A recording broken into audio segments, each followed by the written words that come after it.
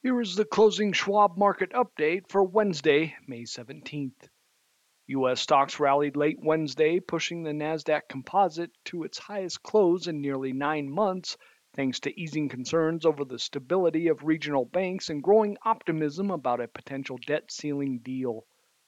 President Joe Biden told journalists Wednesday he's confident the U.S. won't default on its debt.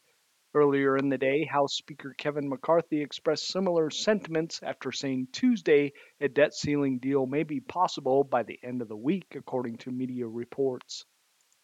These reassurances seem to bolster the market, helping it shake off early losses triggered by a somber earnings update from Target Corporation. At the same time, regional bank shares surged after Western Alliance Bank Corporation reported recent growth in deposits. Jeffrey Kleintop, chief global investment strategist at Schwab, attributes the market's late upturn to growing optimism over the debt ceiling talks, particularly the possibility that the small group of negotiators assigned to take over the talks, quote, will break a deadlock on raising the U.S. debt ceiling and avoid an unprecedented default, end quote. Here's where the major benchmarks ended. The S&P 500 index was up 48.87 points or 1.2% to 4,158.77. The Dow Jones Industrial Average was up 408.63 points or 1.2% at 33,420.77.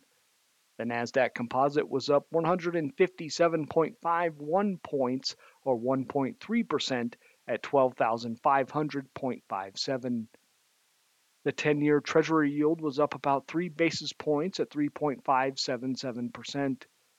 CBOE's volatility index was down 1.11 at 16.88. Financials were among the strongest performers, with the KBW Regional Banking Index soaring over 7%. Semiconductors also climbed, and oilfield services companies gained as crude oil futures surged nearly 3%. Utility stocks were among the laggards. The following companies reported results over the past day or had large news-driven stock price moves. Target reported net earnings of $2.05 per share, down from $2.19 during the same quarter a year earlier, but still above Wall Street expectations. Revenue totaled $25.3 billion, just barely above the average analyst estimate. The retailer also said it was sticking with its previously reported outlook. Nevertheless, in a statement, Target referred to a, quote, very challenging environment, end quote, and, quote, ongoing softness in discretionary categories, end quote. The company plans to stress affordability and said its inventory position is healthy. Its shares were up more than 2.6%. Tesla's shares rose after CEO Elon Musk told the company's annual shareholder meeting Tuesday that Tesla would deliver its first Cybertrucks later this year, and that although he expects an economic downturn for the next 12 months, Tesla is well positioned for the long run. Tesla shares were up more than 4.6%.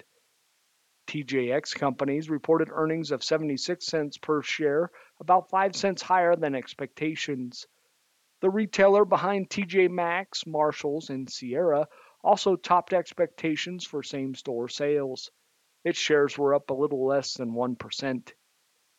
Western Alliance Bank Corporation said in a filing with the SEC that deposits had grown by more than $2 billion so far this quarter. Its shares were up more than 11%. Shares of fellow regional bank PacWest Bancorp were up nearly 22%, while Zion's Bank Corporation was up almost 12%.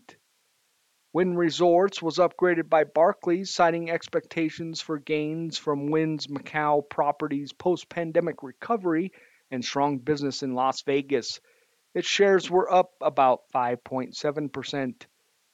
Big retailer earnings continued Thursday with Walmart, whose large grocery business could prove a source of strength at a time when consumers are focusing more on essential items. Foot Locker reports Friday, and Kohl's Corporation is scheduled to report May 24th. Software and cloud computing company Cisco Systems is expected to report results after market close Wednesday.